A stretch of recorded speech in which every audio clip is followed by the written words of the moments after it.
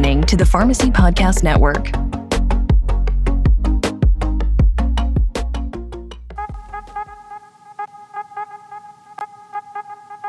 Pharmacy benefit managers, better known as PBMs, are responsible for negotiating payment rates for a large share of prescription drugs distributed in the United States. Recently, state Medicaid systems, policymakers, and national pharmacy associations have expressed concern that certain PBMs' business practices may not be consistent with public policy goals to improve the value of pharmaceutical spending. This podcast series is all about PBM reform. Listen to the discussions, share these podcasts, and help build a new pharmacy payer system which supports our independent community pharmacies, encourages fair and transparent competition in the marketplace, and most importantly, is designed to deliver the best patient care.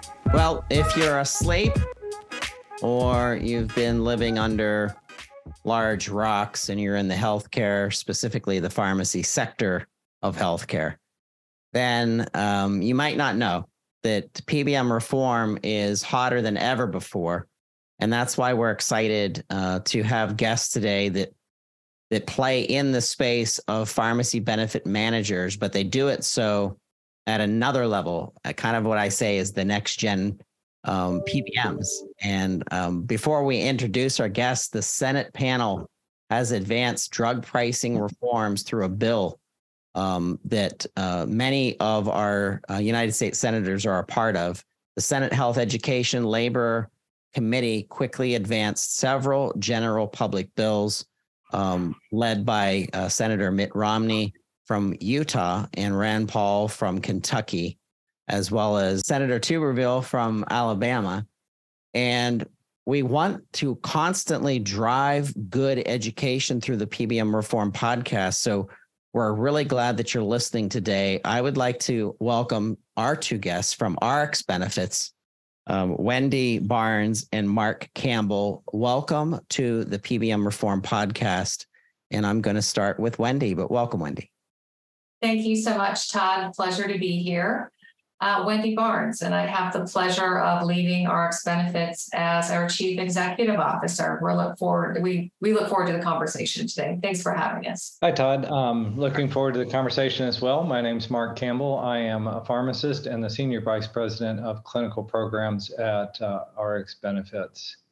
So thank you for having us. Thank you both for being here. Wendy, I'm going to start with you. I just got back from the Assembia Specialty Pharmacy Conference in Vegas. It's one of my favorite business conferences in specialty pharmacy. I wanted you to kind of come straight out and explain what a specialty medication is from your perspective, because there's many definitions that have evolved over the years, and why these medications are so much and they're so expensive, and really they have an impact on patients that are very specific to the disease state that they serve. Sure. Gosh, not a loaded question at all, Todd. I don't know that there's actually been an agreed upon definition for some time. And from my seat, I don't know that there is an agreed upon industry-wide definition, but I think there are some general characteristics that most individuals could agree upon in this industry. And certainly I invite Mark, after I give my perspective, to provide his clinical overlay. And I should footnote, I'm a biochemist by training, not a pharmacist. So I can draw you chemical equations. I just can't dispense any of these drugs. So I'll stop short of commenting on anything clinical. But I would say in general, they have certain characteristics, often high cost, unfortunately, which is one of the characteristics. And so is the type of disease that they tend to treat.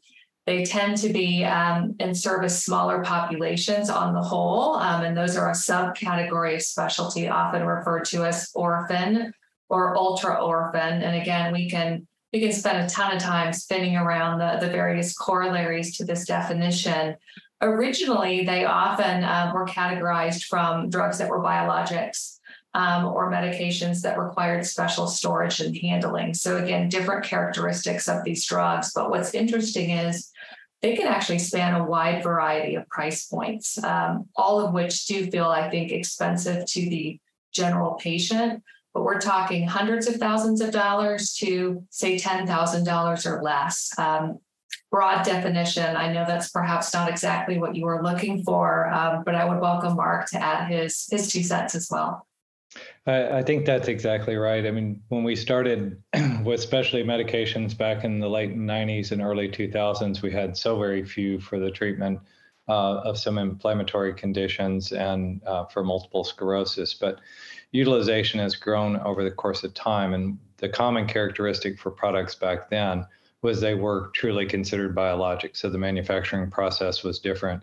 The storage and handling of those products was very different. And the cost associated with them was very different. So if you were a small pharmacist, particularly a community pharmacy, being able to have those drugs on your shelf all the time on the off chance that somebody might come in and ask for one was relatively small. And so we began to see some consolidation of the dispensing of those products over time in the form of specialty pharmacies. But now specialty goes well beyond biologics. It does include things that are very high cost or that does have some element around the supply chain side of things in terms of storage and handling that can impact what gets designated as a specialty medications. So I think you're spot on, Wendy. And as we look forward, we are going to see more products come from the manufacturing community to target rare conditions, orphan conditions, but we'll also continue to see more common use of anti-inflammatory and derm products. We've seen an increase in utilization from 25 years ago of almost no utilization in the average plan to roughly 1% of members today use an anti-inflammatory and derm medication. So hopefully that helps.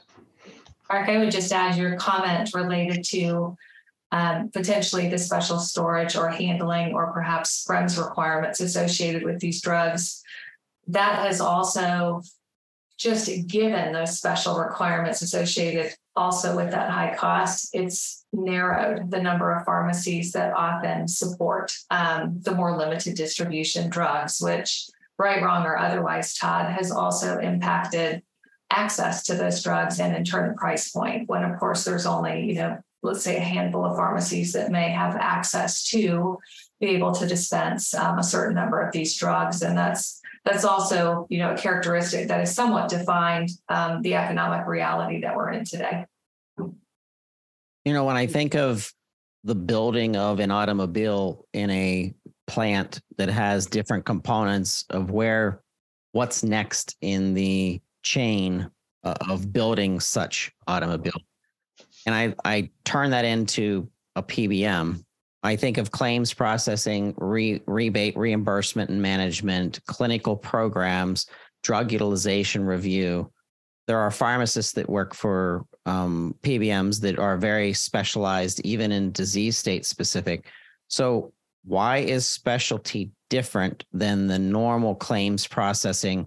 And how do the current models of PBMs, or the three biggest PBMs, kind of take advantage of that conveyor belt processing to kind of do things that really confuse pharmacists, physicians, other claims processors, certainly our policymakers and our politicians are definitely confused, and they rely on their lobbying groups to describe to them and educate them as to what's really happening, which that in itself can become very muddy in the water per se.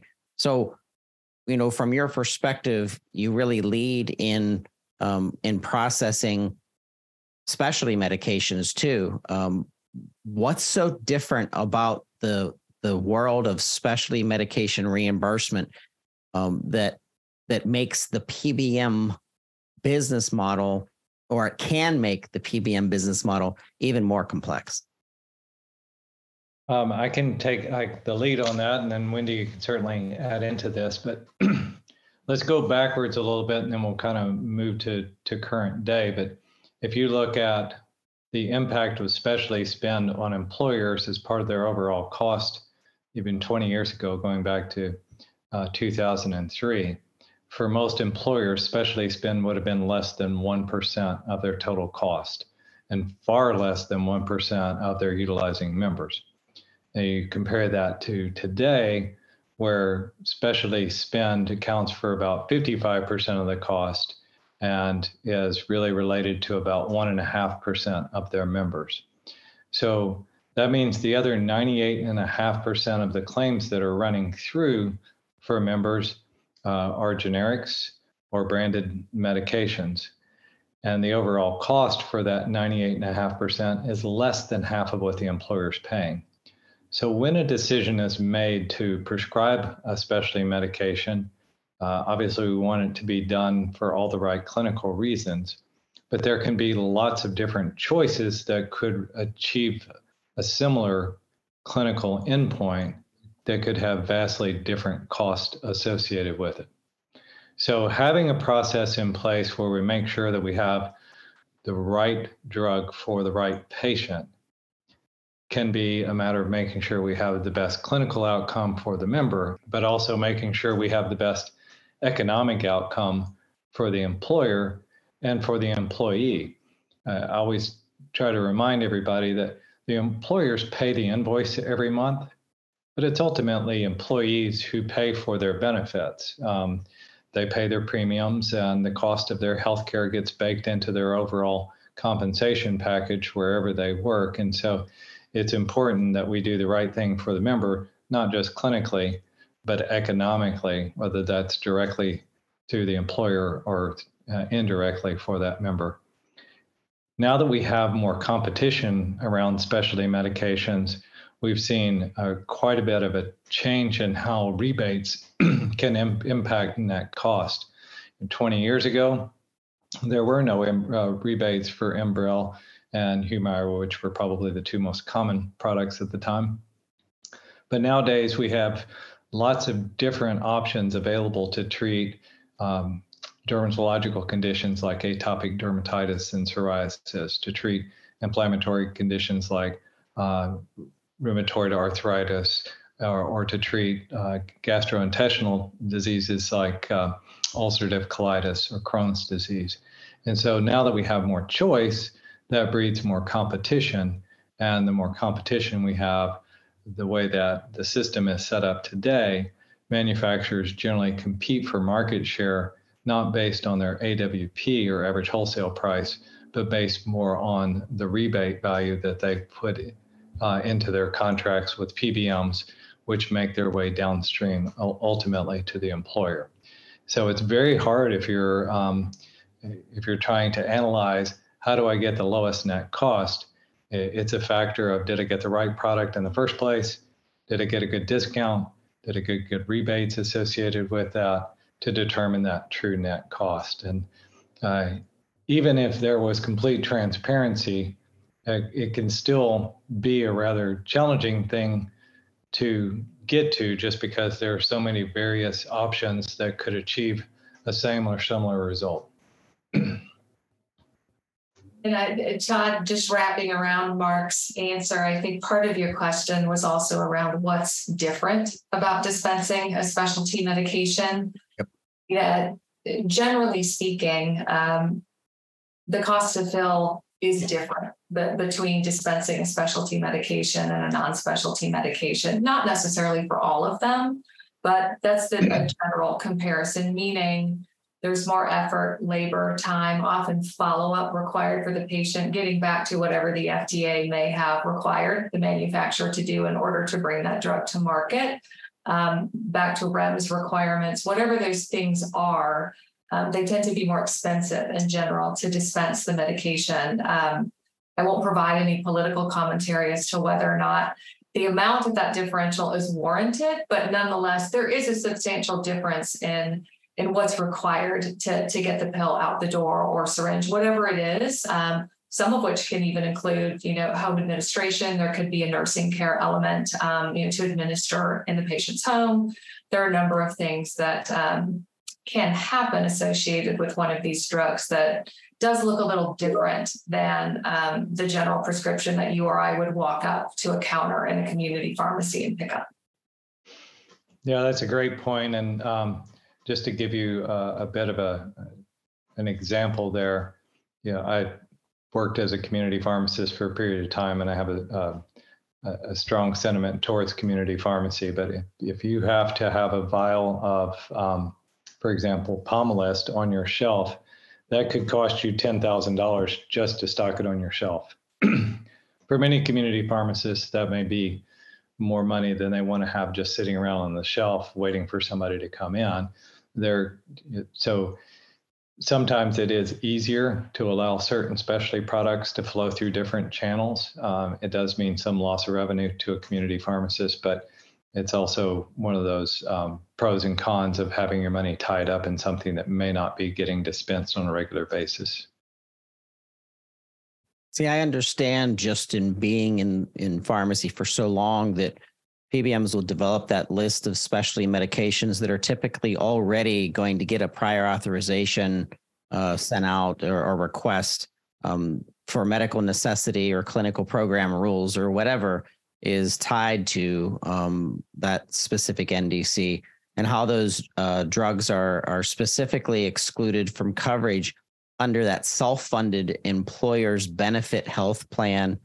And now we come up with the term alternate funding programs, which I'm told should in many ways bring a big red light of, hey, warning, warning to our benefit advisors. So what is wrong with these alternative funding plans? I can only imagine how, like I said, the current status of the three biggest PBMs may utilize alternative funding. But from your perspective, why should our benefit advisors be hesitant to use them? I'll start with just kind of our overall perspective within RX Benefits. And Todd, I think I should call out Mark for giving him credit for really leading our company's strategy around alternative funding options.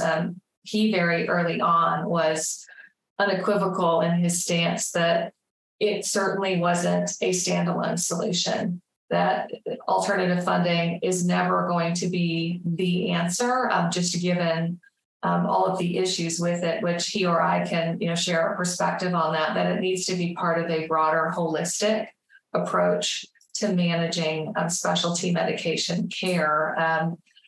I think in general, calling them good or bad really doesn't get to the root of the issue. The primary issue is when you decide not to cover a medication, if an employer decides not to do that, well, then you're leaving a bit of a question mark for the patient as to whether or not they will in fact qualify for one of those alternative funding options.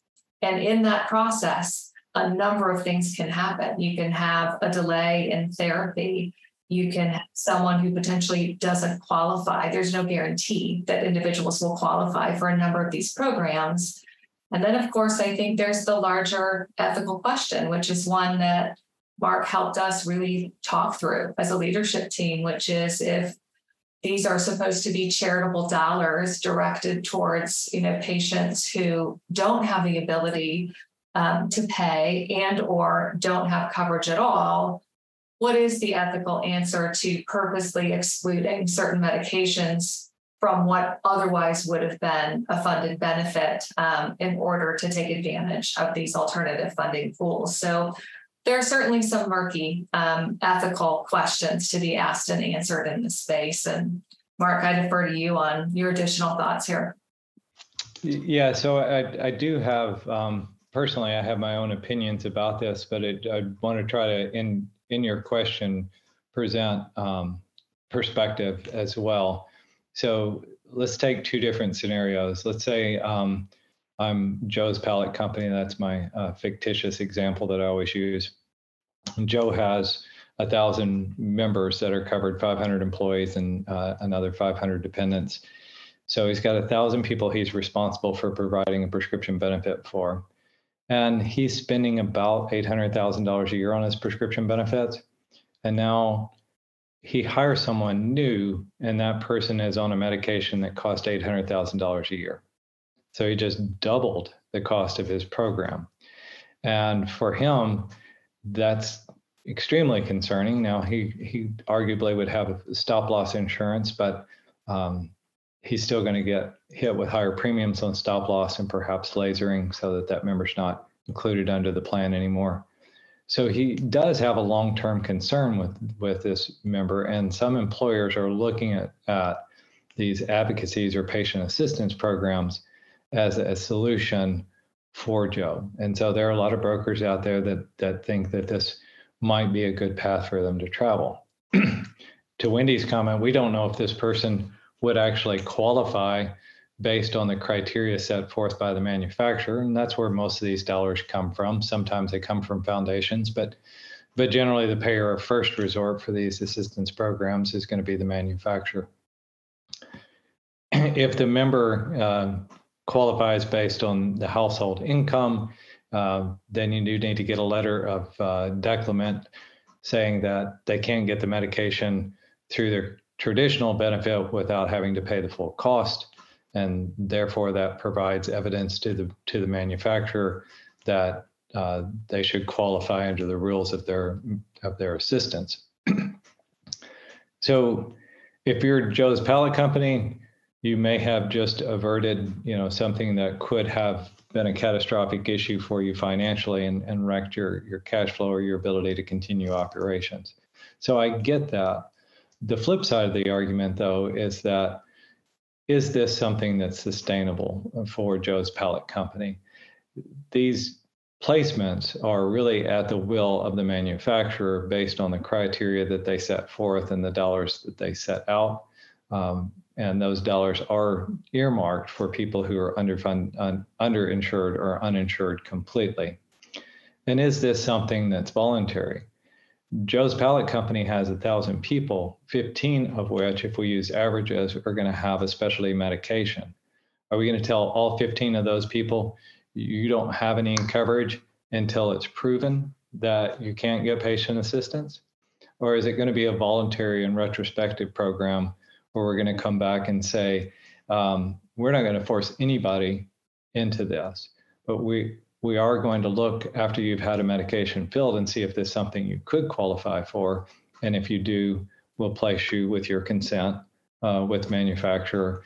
And if not, we'll continue to support this as the employer. And some programs do work like that. We do have an option for our customers that does work that way. But the other piece of this is that I said I was going to give you a couple of examples.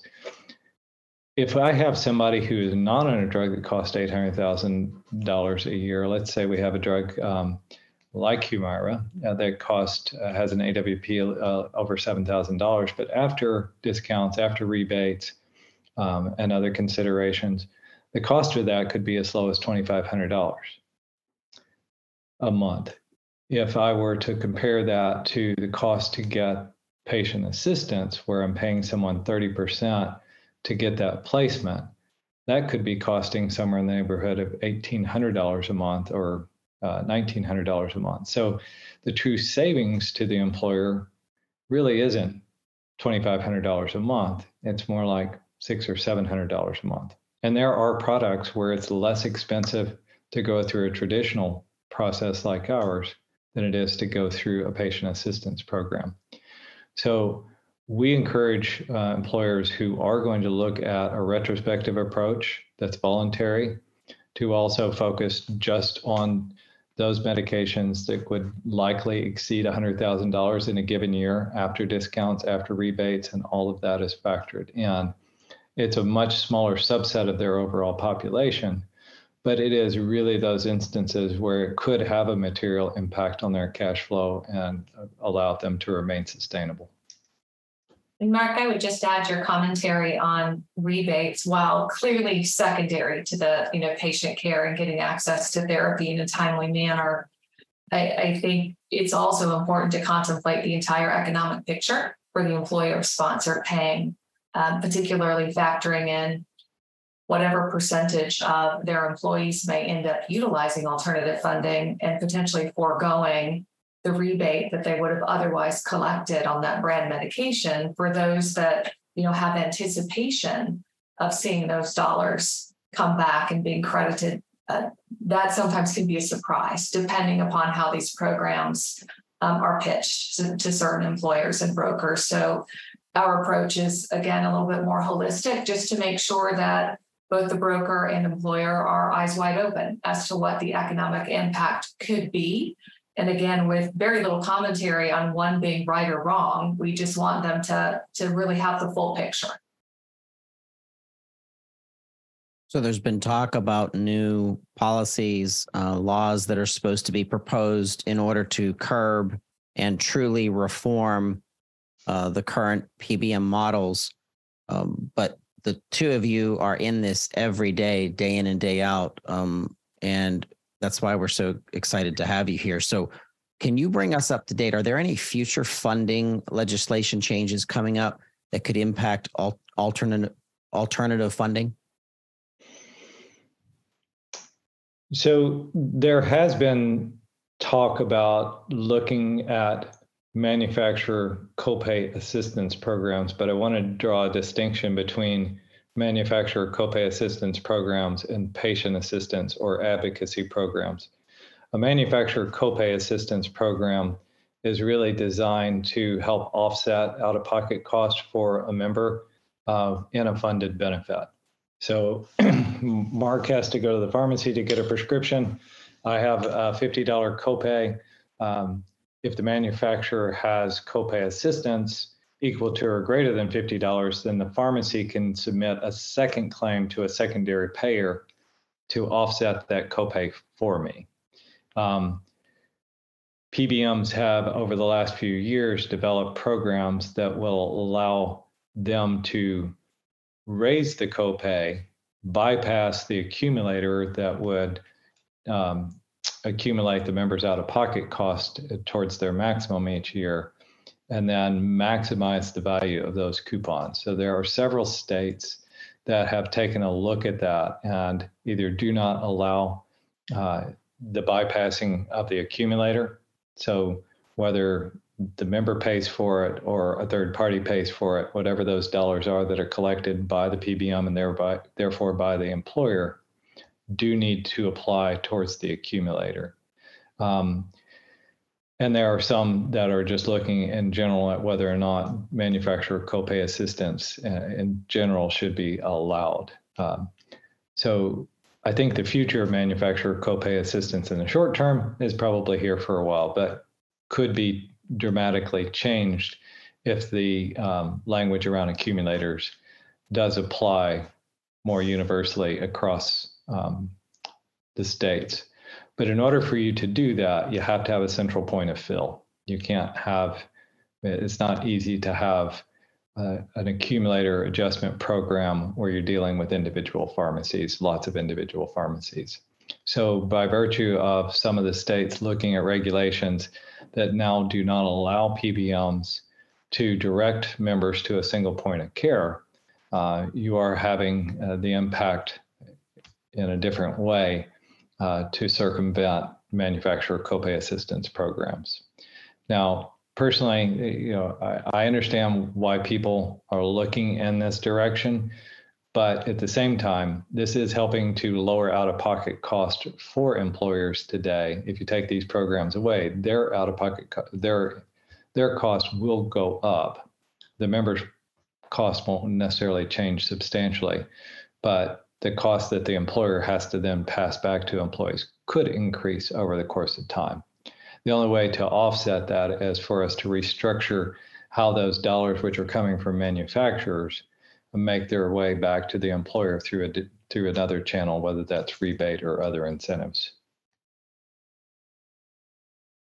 Wendy, I've referenced, you've done a good job of not referencing the three big PBMs.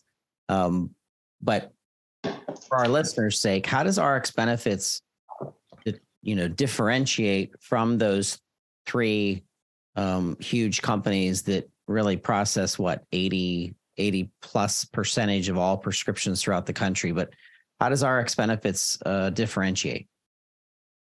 I appreciate the question. I think there's, in general, Todd, very little understanding of what the PBM industry even does, let alone what the distinction is between the different types of players. I always like to joke that my parents still ask me what I do for a living, to include having worked for one of those big three for a substantial number of years.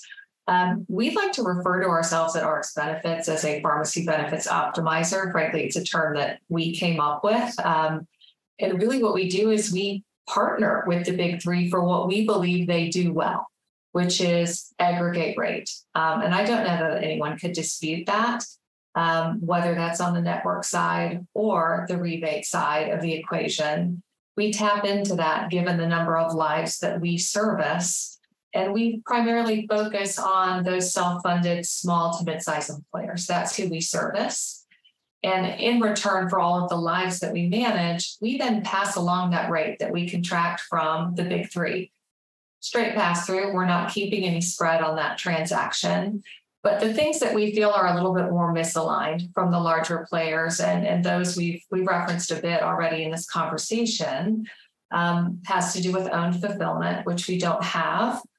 So we don't have any misalignment there, in addition to clinical decision-making, of which Mark leads our team to do that, meaning having an independent review of, is this in fact the right therapy at the right price?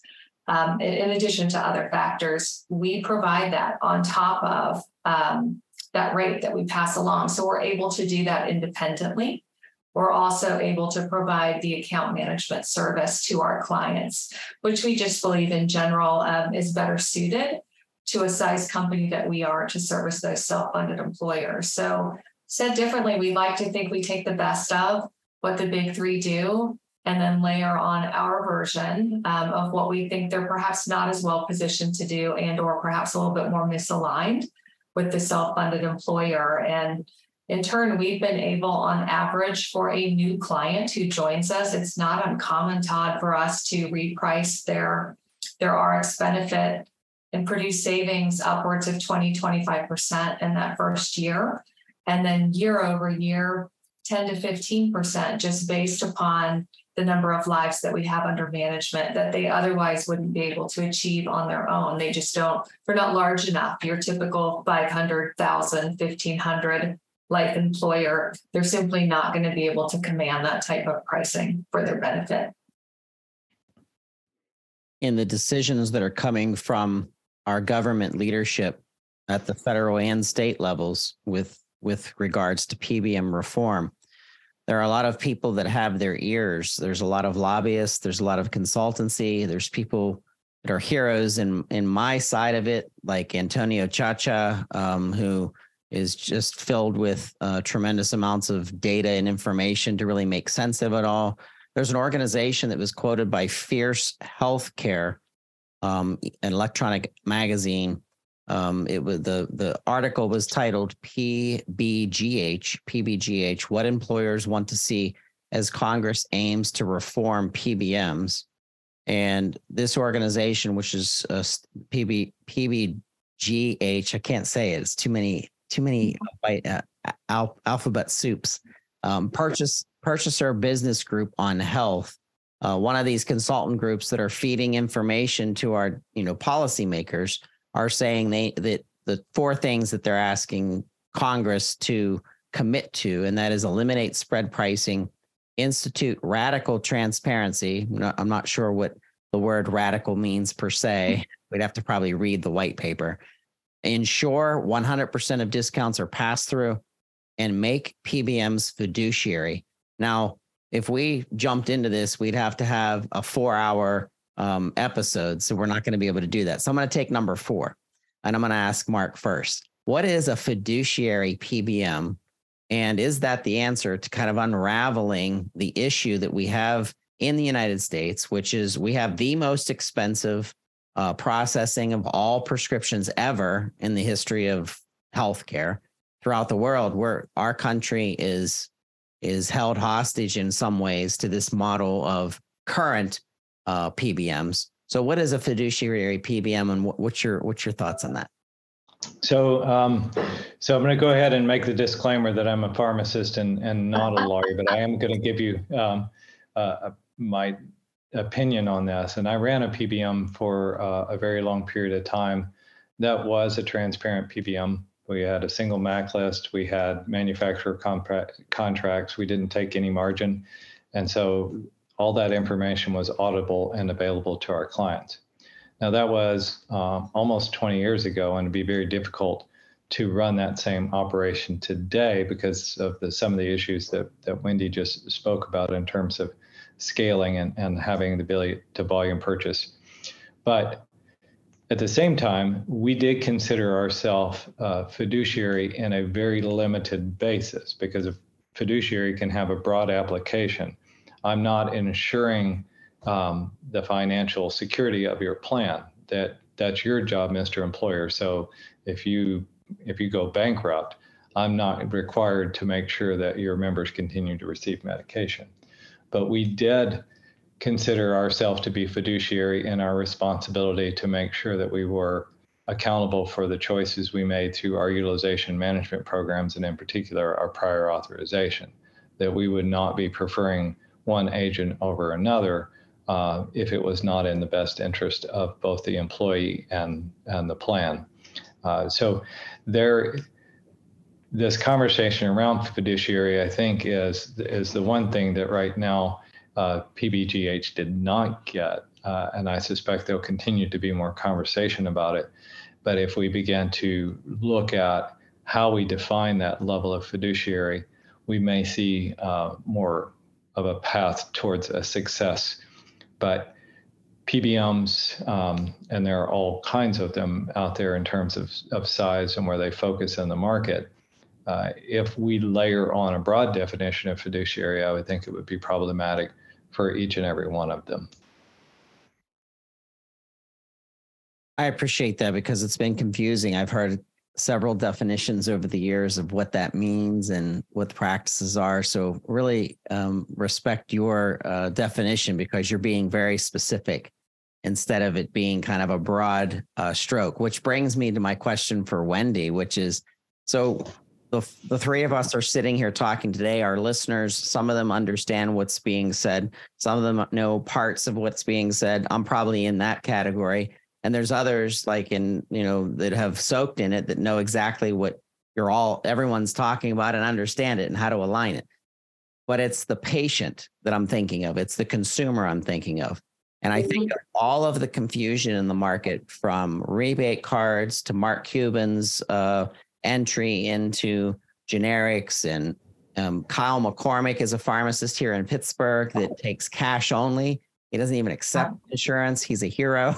So I want to know from your perspective, how do we teach patients to better understand drug pricing? How do we educate them and doing it in a way that they can trust in what we're teaching them so that they can go out into the world and really make some decisions as the ultimate consumer that is good decisions for them and their family. So how do we do that?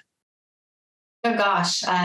Good question. I actually had a fair amount of time to think about that when we all kind of got sent home in the early days of COVID. It was actually at that time that I was running pharmacy for Cigna and Express Scripts. So it was a crazy time in their business. Clearly, mail order at that time became just a huge channel opportunity given, the challenges of otherwise going to your community pharmacy or your local chain pharmacy. And so we had to spend a lot of time thinking about how do we get information out to patients so that they, one, knew how to even acquire their medication if they hadn't accessed a different channel other than, whatever pharmacy they've been accessing. But during that time, I think there was a bit of a logarithmic explosion of education for consumers, not only around the different kinds of pharmacies that perhaps existed in their network, but also their options on what their drugs cost. And I also do have to credit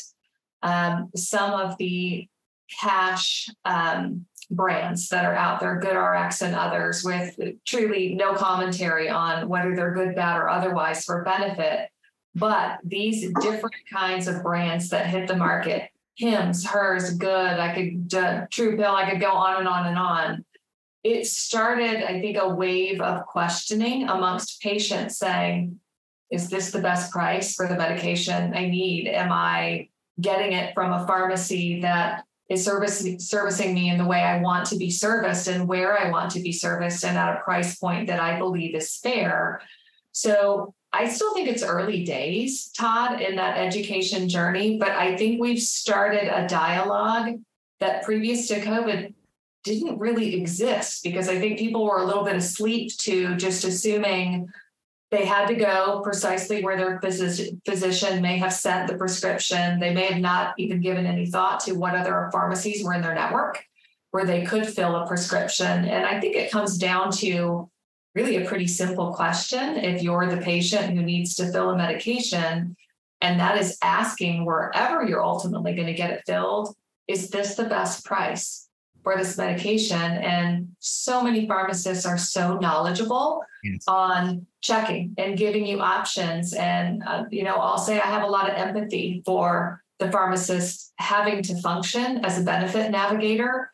It's not only time consuming, but I can only imagine the difficult conversations that happen at the counter or virtual counter, as it were, particularly when a patient can't afford what it is that they're looking to have filled. But asking that question is just a great start. I'm always intrigued when I've asked it myself, how occasionally the cash or the club program, depending upon what pharmacy it is, can sometimes end up being less expensive than the funded benefit, which is an interesting dynamic.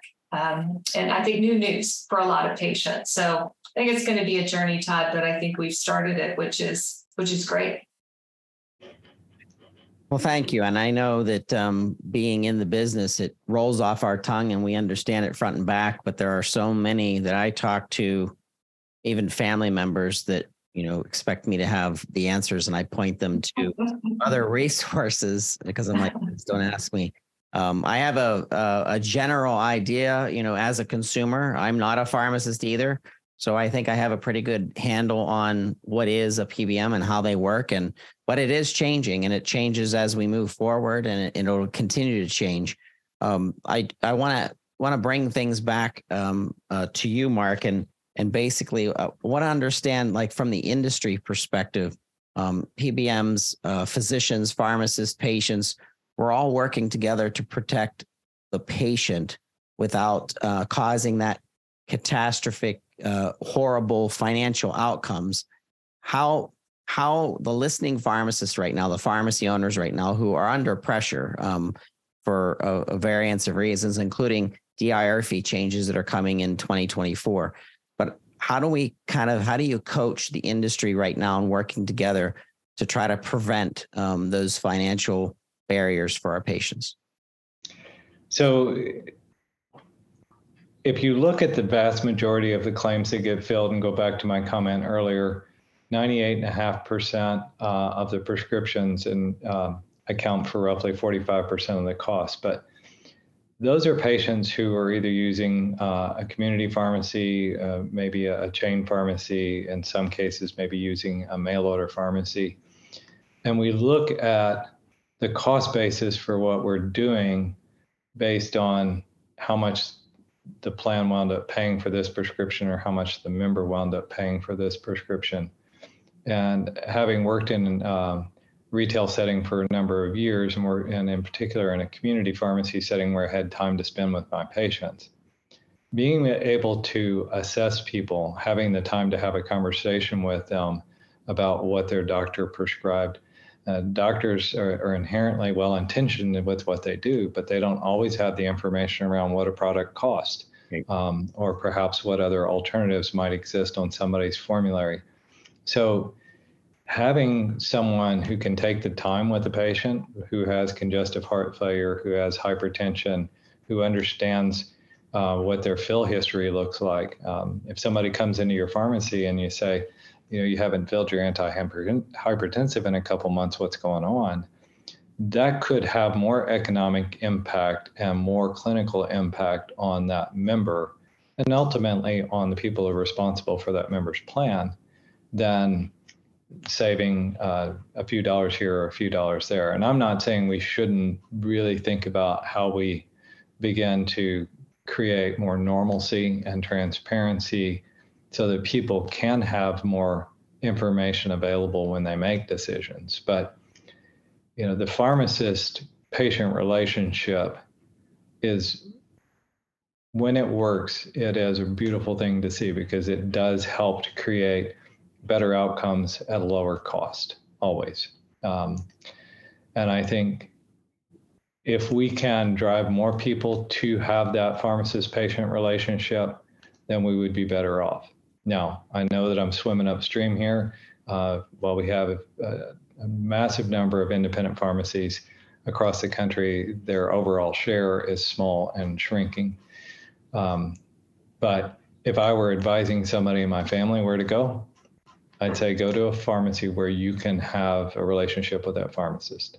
And maybe that's a Walgreens for you if you live in a place where the Walgreens pharmacist has the time. Sure. But in most cases, an independent is going to be that resource for you. As for the physicians, when patients come in to see you, they may have seen something on TV. Direct consumer advertising works, and it works very, very well.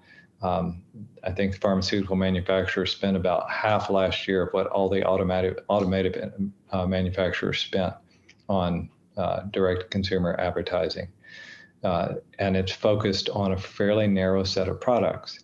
So if I'm trying to motivate you to get off your sofa and go in and see your doctor, I'm less likely talking about drugs to treat debilitating chronic illnesses, and I'm more likely talking about things that are more convenient, provide symptomatic relief, or have some cosmetic value to it. And providers don't want to be that gauntlet that people have to run through. They'd rather have the insurer do that. And so in many cases, they're willing to see if the employer's plan will pay for it. But GLP-1s is probably top of mind for a lot of people right now because it's in all the rage in social media. But saying yes to somebody who wants to just shed a few pounds is saying yes to a prescription that's probably going to cost that employer $600 to $700 this month, and every month thereafter that gets refilled. So that's $7,000. The average cost for somebody who's taking a generic for cholesterol is probably about $10. So you could treat one patient who wants to shed a few pounds for $600, or you could treat 100 times that number of people, 600 times that number of people for cholesterol, which is going to have a better health outcome on the overall health of the population. And those are things that we eventually have to start thinking about. Where do we put our dollars? It's very well put, Mark.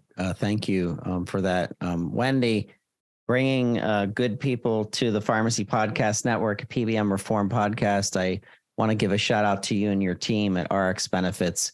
If you're listening and you're curious, please go to rxbenefits.com. But Wendy, we have to have you come back to the PBM Reform Podcast to give us an update. I'd like you to bring another guest, and hopefully it's a pharmacist because they're my favorite providers. But we would love to come back. Thank you for having us. You're very welcome. Mark, thank you so much for your time today. Well, thank you. You're listening to the PBM Reform Podcast, part of the Pharmacy Podcast Network. If there's anything we can ever do for you, our favorite providers, pharmacists, and our technicians, the right hands of our pharmacists, please reach out to the Pharmacy Podcast at pharmacypodcast.com. And once again, if you'd like to learn more about RX Benefits, go to rxbenefits.com. Hey, thanks for listening. PBM reform is not a textbook process. This component of healthcare insurance will take time to figure out and will consist of many different players of the pharmaceutical supply chain. If you'd like to contribute information, data, or your own insights on PBM reform, please contact the Pharmacy Podcast Network. Send your email to publisher@pharmacypodcast.com or call us at 412-585-4001.